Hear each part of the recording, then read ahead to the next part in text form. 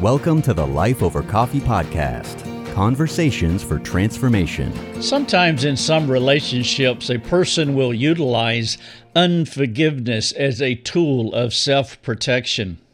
They weaponize unforgiveness, even if they do so unwittingly. They might hold on to unforgiveness because they have been hurt so many times by the same person. Usually it is a spouse. We see this a lot within marriages, sadly. They are frustrated, they are disappointed, they believe that there is no other recourse for them but a self-reliant means of self-protection. Suppose you sense this happening with a friend of yours. In that case, I want to encourage you to tread courageously and carefully as you help them to see how they could be complicating, even self-sabotaging an already complicated matter. Hello, everyone. This is Rick Thomas, and we're doing Life Over Coffee. I'm so glad that you are here. If you haven't been to our coffee shop, please do so. It is at lifeovercoffee.com. It is a huge sanctification center. It is in cyberspace, and so many of our resources are freely developed, produced, and provided for you. And so make your way over to lifeovercoffee.com. And by the way, you can check out what I'm about to share with you right now. I have titled this, The Power of Unforgiveness When Used as a Weapon. And so you can read everything I'm going to share with you in an article format. There is also a podcast that I have recorded and a video that you can watch. Like with so many of our resources, you can read, you can watch, or you can listen. You choose how you want to benefit from this resource. All right, so I want to talk about unforgiveness, specifically when it is used as a weapon. And again, if this is happening within your marriage, I trust that this will put you on a path to resolve this issue. But I'm going to encourage you that you find help along the way, because sometimes there are some delicacies in trying to untangle these types of problems, especially within a marriage. When forgiveness is the right option, but the hurt person, the offended one, chooses unforgiveness, it could be a false security measure to protect themselves from future suffering. It won't work, at least not in the long term, and that is part of the deception. It is a short-term, instant gratifying recourse to try to resolve a matter, but it just won't work. Not if we want a long-term sustainable solution. Unforgiveness is never the right answer. The person holding on to the anger and the hurt, they cannot see, or it could be that they're unwilling to see, how unforgiveness is self-prescribed cancer, and it will eat away at their unforgiving soul. Their unforgiveness suggests at least two things. One of those, I can frame it this way: I will not let you close to me to hurt me again. And so unforgiveness is almost like a barrier, a force field that they put up between them and the offending person. I will not let you close to hurt me again. And the second thing that it suggests is I will not let you be free from what you did. It is both protective and punitive. No one should hold on to any sin, no matter how justified or how insecure they may sense themselves to be. They must understand that unforgiveness is a form of anger, and it will take revenge on the unsuspecting soul. It will tangle their soul in knots as they punish those who have hurt them. Have you ever been tempted to withhold forgiveness from someone? If you have, the best thing to do is to seek help from those who can walk with you through this process of letting go of self-punishment to your own soul and punitive anger toward the person who offended you. No matter what has happened to you, holding on to anger and unforgiveness will wear you down to a nub. It is as unwise as it is ungospel. Something our friends Biff and Mabel learned the hard way. Let me illustrate. Their marriage was your typical looks okay on the outside relationship. But the inside was full of loneliness and low-grade hostility toward each other until all hell broke loose in their marriage. The day the tables turned and Mabel became empowered by unforgiveness. You see, Biff was a likable guy. Every time they went to counseling, he and the counselor hit it off, which would infuriate Mabel. And I can't even recall how many times I have heard this in an actualized counseling situation. I am sharing with you a fictional story, but there are bits and pieces to this story. It is a compilation of many counseling sessions that I have had over the years, and this is just one of them where Biff, the person who is culpable in the marriage primarily, is the likable guy within the counseling office. And Mabel was infuriated. It was one of the reasons she stopped going. She later said, "Why go? He will go. He'll put on his people-pleasing smile, and the counselor will wonder why I have a problem within 20 minutes. They like Biff because everybody likes Biff." They came to the same conclusion. Biff married a nagging discontent, and so why bother? So Mabel says.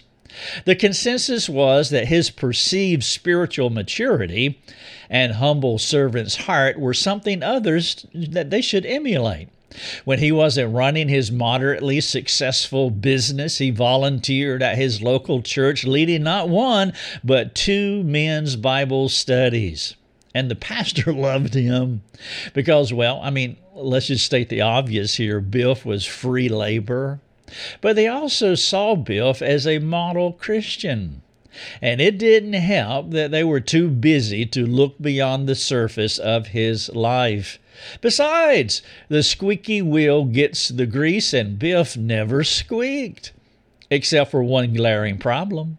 Mabel could not stand Biff. It was their hidden marital secret. She had lived with a low-grade hatred toward her husband for nearly 20 years. The only reasons that she would not leave him were, 1, the stigma of divorce, she would say, what it would do to their children, or the hassle of starting over again, or God hates divorce, she said sarcastically at one point. Mabel's issue with Biff was pretty straightforward. He was a hypocrite. Biff was a self-absorbed people-pleaser who learned how to manage the gap between who he was facing the public and the person that he presented himself to be. Let me restate that. Biff was a self-absorbed people-pleaser who learned how to manage the gap between who he was, his true inner self, and the person that he presented himself to be. The problem for Biff and Mabel was that he could not maintain his hypocrisy entirely. And as these things tend to go, the one place where he could not keep up the front was in the home, in the marriage. That was okay with Biff, mostly. He counted on Mabel not to spill the beans, and Mabel acquiesced because living in a lie was the path of least resistance. With no public chink in his spiritual armor, she silently suffered through it all. And though she had an occasional short fuse, in the depths of her heart, she knew something was more sinister in play.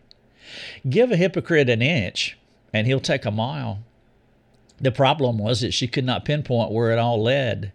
Coupled with this low-grade anger toward Biff was her fear that whatever he was into would devastate her, and so that awareness gave her another reason not to look too deeply into Biff's life. For her, ignorance was an uncomfortable but acceptable bliss. It was late on a Monday afternoon when Mabel emptied the home office trash can that she noticed a receipt from a strip club. It was unmistakable. Her heart beat furiously and her mouth went dry. Her ignorance became knowledge, and the news crushed her soul. Her tension was between walking out the door for good and confronting Biff with the truth that she had found in the trash. She chose to engage him. And not surprisingly, Biff was shocked, though he quickly regained his equilibrium and went into his people-pleasing routine. Well, as you might imagine, Mabel was not impressed. She had seen that shtick too many times. She stood her ground. And after a few days of drawn-out arguments and denials and confrontations and threats, Biff finally came clean. He told Mabel what she later recalled as the worst news of her life. He was into pornography. She was devastated. In time, Biff went to counseling and came completely clean about his sin. And remarkably, he chose not to stick with his well-worn people-pleasing routine. And guess what? He received favor from the Lord. This is what James says. He gives empowering favor to the humble, and God gave him what he needed to walk out genuine, authentic, practical, observable, measurable repentance. Biff always wanted to be free from his sin. He later said he was glad it came out because he did not have the integrity or the courage to let others know how he struggled. Mabel, on the other hand, was struggling. Even a year later, she was unwilling to forgive Biff. Mabel was angry. She was critical. She was bitter. She was self-justifying and self-righteous. This is one of the problems with victimization, that a person who is a legitimate victim, as Mabel was, they can sanitize what happened to them and even moralize how they respond, even if they respond sinfully. 12 months later, she would not let it go in her heart or in her marriage. Mabel had been hurting for 2 decades, 20 years. She has also been stewing in anger for most of that time. From her perspective, forgiveness just seemed too easy for Biff. Even when others made heartfelt appeals for her to let it go, she would not relent. She knew she was right, or she wanted others to believe that she was right. She felt people did not understand. How could they? They did not live with Biff for 20 years, and only a few knew the soul-rending effect porn could have on a spouse. She saw Biff for who he was, a hypocritical fool, which soured her belief in his genuine repentance. As she said, he did not willingly confess his sins. I caught him. She believed he probably would have never confessed his sin if she had not found the strip club receipt. Now, she was more than likely correct. Biff even said as much. And though he wanted help, he was too weak, he was too immature in his faith to trust God enough with the most powerful and the darkest secret of his life. Plus, he enjoyed his shiny Christian reputation. Mabel did say that she had forgiven him, but there was something in her attitude and her actions that would not support her claim. Even in small group, you could see the pink elephant floating around the room. There was something amiss, even though she said that she had forgiven him. During counseling, Mabel's counselor talked to her about her unwillingness to forgive. The actual truth eventually came out. Her belief that she lived alone her entire marriage and that God never intervened in the nightmare. Mabel was hurt, and Mabel felt it wasn't proportionately equitable to forgive after a year when she repeatedly suffered for more than 20 years. The more sinister side of Mabel believed that if she forgave Biff for his sin, it would be like he had never sinned. From her perspective, he would get off free and clear, and the door of her nightmare would close as though it had never happened. It is almost, if I forgive him, people will forget this and we'll go on down the road, but I am still reverberating from what happened to me. But no one will know, no one would care, no one would give another thought to it. Holding on to unforgiveness is a way of not only reminding herself of what Biff did, but to let others know too. That was not terrible or not tenable for Mabel to forgive him. She was bitter and not ready to forget her hurt. In some ways, her hurt was a form of security. It was a reminder that kept her vigilant about what a person could do to her. She was like an institutionalized convict. She couldn't live in any other place but the prison of unforgiveness.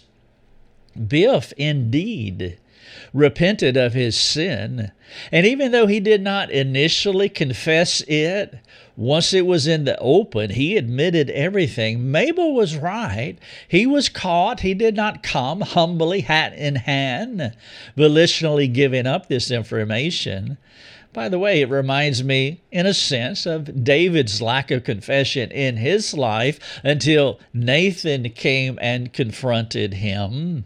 It could be that what Mabel found in that trash can was God imposing himself on Bill's life because he was not mature enough to do it himself.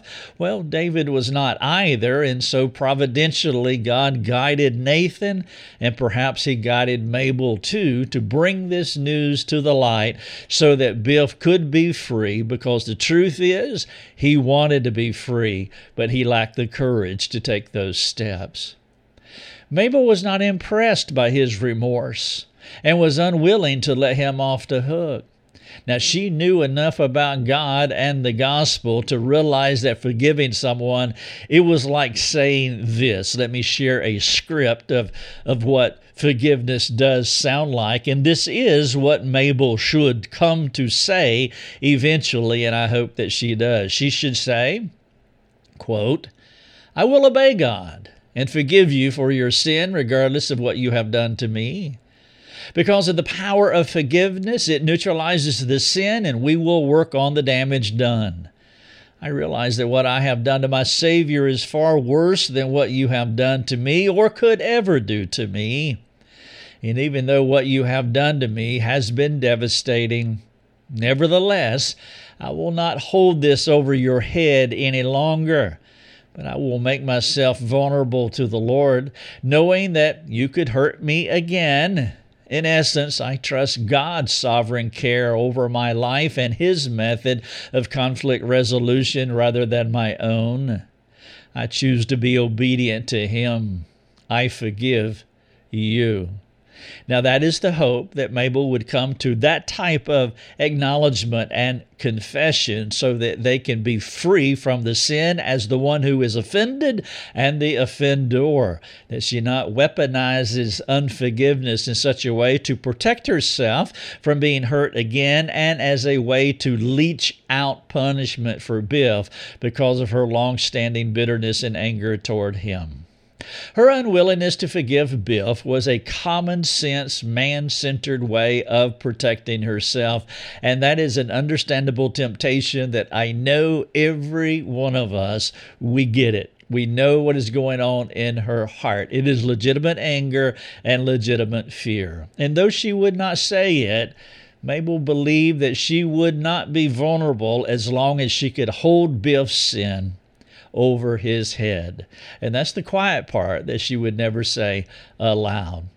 She was not grasping how her unforgiveness was forcing her head under the waters of bitterness. The power of the gospel is freely extending forgiveness to offenders, either transactionally, and that is where one person confesses and the other person forgives. They are transacting forgiveness, and this is exactly what Biff and Mabel could do in this scenario. Or freely extending forgiveness to offenders attitudinally. Attitudinally is when you release them in your heart, though they have yet to be released because they haven't confessed it. Attitudinal forgiveness releases you from the prison of what they did to you, even though it doesn't release them because there is no transaction. But either way, the power of the gospel is freely extending forgiveness to offenders either transactionally or attitudinally. The power of unforgiveness is choosing not to release yourself attitudinally, or the other person transactionally from what happened. And again, in this case, Biff wants that transactional forgiveness because he has genuinely repented. Mabel essentially was saying that since God did not come through for me for 20 years, well, she was going to take matters into her own hands. Her self-protective shield of unforgiveness was an attempt to accomplish at least three things. Number one, she was punishing Biff for all the years that he had punished her. Number two, she was protecting herself from ever being hurt again. Of course, she was not protecting herself at all. And then number three, she was perverting the gospel. Sin disorients and distorts our thinking. Sin does not let God be God, but it entices us to assume the role of godness, little G-O-D. Mabel was playing God. She was holding Biff's sin over his head while mocking the cross. The Father's punishment of his Son on the cross was insufficient for Mabel. While genuinely believing the gospel, she could not fully embrace its cleansing and freeing power. Grace seemed too easy. What Mabel did not understand fully is that grace has never been effortless. It's never been easy. For her to have the grace to forgive, it cost Jesus Christ his life. The infinite Father punished the Son for an infinite crime. The Son paid an infinite price for that infinite crime. Biff and Mabel received infinite forgiveness for those infinite crimes. Mabel was unwilling to accept the death of Christ as a sufficient payment to cover Biff's sin. She was treating her husband in a way that God did not treat her when she asked for forgiveness for the crime she committed against him. The irony in this story is that Biff is free. He genuinely repented. God had released him because the death, burial, and resurrection of Christ was sufficient to cover, to obliterate, to forgive Biff of his sin as he's living genuine repentance. And that's the irony. Mabel is the one that's in prison. She is the victim. She's the offended one. But she is the one that's in prison, and the offender is walking free because he is living in the freedom and the power of the gospel. Forgiving Biff does not say that what he did to her does not matter. It also does not let him off the hook because Biff needs help. He was caught, he confessed, he asked for forgiveness, but he is starting to walk out repentance. Remember, sin has captured him for many years, multiple decades, and that is not how sin leaves us. Temptation will continue to lure him into sin.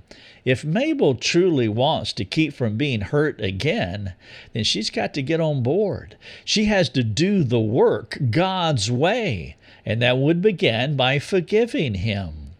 Being Biff's enemy, it worsens matters, complicating his temptation, creating more dysfunction in their marriage, and of course imprisoning her soul. Forgiving Biff will release both of them for what has been hindering them for so long, while positioning them to begin the process of actual restoration, the very thing that Mabel has been wanting for 2 decades. Now she is on the cusp of it, but she's holding on to unforgiveness. I've titled this The Power of Unforgiveness. When used as a weapon, you're welcome to read this entire article word for word as I've shared it with you at lifeovercoffee.com. Listen to the podcast. You can watch the video. This is a free resource for you, and I would love for you to share it with your friends. I'm going to wrap up, but I do want to ask you a few questions, and I trust that it will get the ball rolling. as far as applying this to your life or maybe someone that you are helping. Did you know that there are many biblical counselors and disciple makers who use our resources for this purpose as tools, as homework assignments to help people to see from another perspective what they may be doing to themselves, as this article clearly lays out. Question number 1, who has hurt you? Now, I know that someone has, because we hurt people. You've hurt people, and people have hurt you. This is a common reality for all of us. Sadly, regrettably, we live in a fallen world. We do fallen things. And so, who has hurt you? What did they do? And maybe the more important question, how do you think about them? And then add to that, are you free from what they did? Or do you continue to harbor a sinful attitude toward them? Just be honest with these questions. There's no pass or fail here. There's nobody judging you whatsoever, but it's just an honest assessment. Has someone hurt you? Well, of course they have. What did they do? How do you think about them? Are you free from what they did, or are you still harboring some kind of sinful attitude toward them? Maybe you're not sure, you're unsure how to answer that question. Perhaps it would benefit you to talk to a friend of yours who won't just rubber stamp you, but with courage, they will help you say, hey, the way that you talk about John Doe over there, or the way that you talk about Biff, or the way that you talk about Mabel, I may be wrong, but it appears that you're still harboring a sinful attitude toward them. Having that assessment from another set of eyes and ears could benefit you, and maybe it would highlight something that's going on in your heart that's creating a snag in your soul. Question number 2, are you holding on to any unforgiveness toward anyone? And if you are, what does unforgiveness reveal about your understanding of the gospel? You remember infinite God punishing the Son for an infinite crime so that we could receive infinite forgiveness, but yet we are unwilling to cooperate with God in extending forgiveness to someone who has hurt us. Now, again, it could be that the only kind of forgiveness that you can extend is an attitude of forgiveness that releases you from the prison of hurt, so you're not living in that victim mindset any longer, though the person who did whatever to you will never be free until they ask God to free them and ask you for your forgiveness. But you want to be free. And if you're holding on to unforgiveness, what does that reveal about your understanding of the gospel? Question number 3. If God has forgiven you of your sins, why would it complicate a person's soul to hold on to unforgiveness in light of this gospel truth?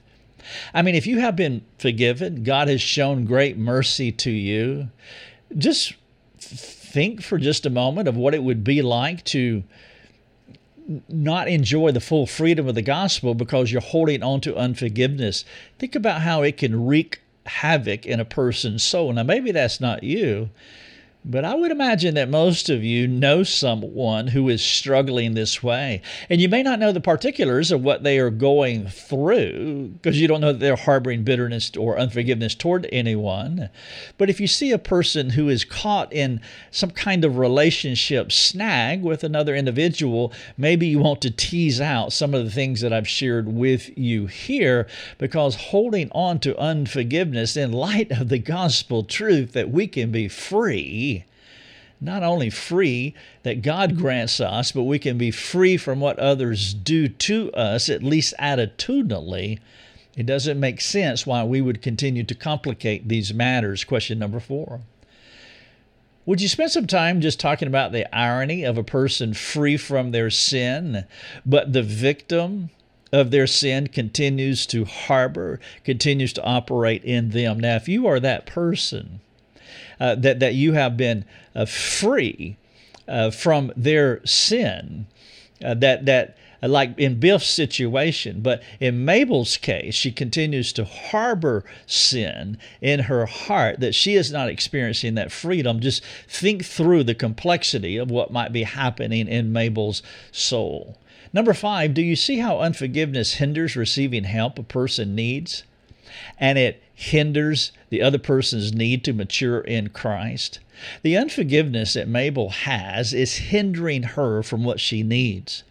And of course, it's hindering their relationship. It's hindering Biff's need to mature in Christ. Biff has been struggling with pornography for a long time now. He has now come into the light. He has repented of that genuinely, but he's still a caught person. He's still lured by temptation. And now Mabel is complicating that problem because she is holding on to unforgiveness.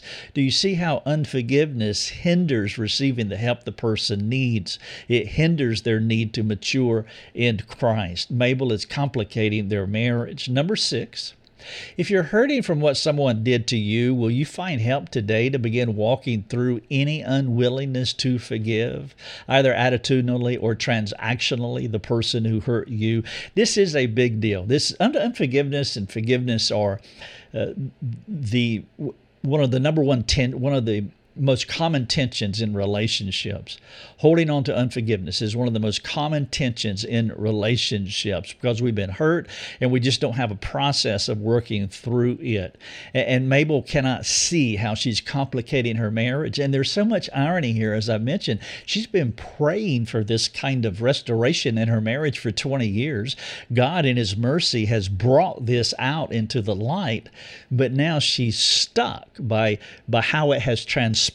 And that is a legitimate stuckness. And so I'm not being mean or unkind toward her. She is legitimately stuck. She needs our compassion, but she also needs courageous people to come alongside her to walk her through this, because it is quite the complicated matter. But she is so close to getting all of her prayers answered regarding her marriage. Biff is on the verge of walking in true freedom. Mabel can come along and really help that as she cooperates with God, and they can get to a beautiful place of restoration. I've titled this The Power of Unforgiveness When Used as a Weapon. Again, if we can help you, please go to our Sanctification Center at lifeovercoffee.com. Type in the word forgiveness, or the word unforgiveness, or perhaps attitudinal, or maybe the word transactional, and you will find all sorts of content that you can read, watch, and listen that will help you to continue to tease out this idea. For those of you who are interested in helping folks to grow in your skill of disciple making, perhaps you would be interested in our mastermind program.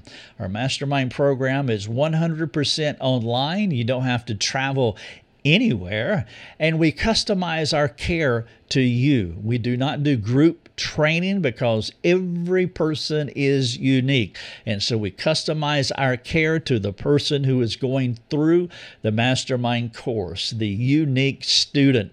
And so if this is a good season for you to dedicate some time to do an all online course, 2 or 3 years, it is self-paced, depending on your pace, maybe the mastermind program would be a good fit for you. There's information on our website at Life Over Coffee. Just go to the courses section and you can read the informational pages about the mastermind program and learn all about it. And then after you go through all that content, if you have any more questions, just write us. We have a get in touch feature in the footer on every page of the website. So just click it. It'll go right to support and we will respond to you promptly. The title of this, The Power of Unforgiveness When Used as a Weapon. Thank you so much, and God bless. Thanks for joining us. Learn more and get access to other resources at lifeovercoffee.com.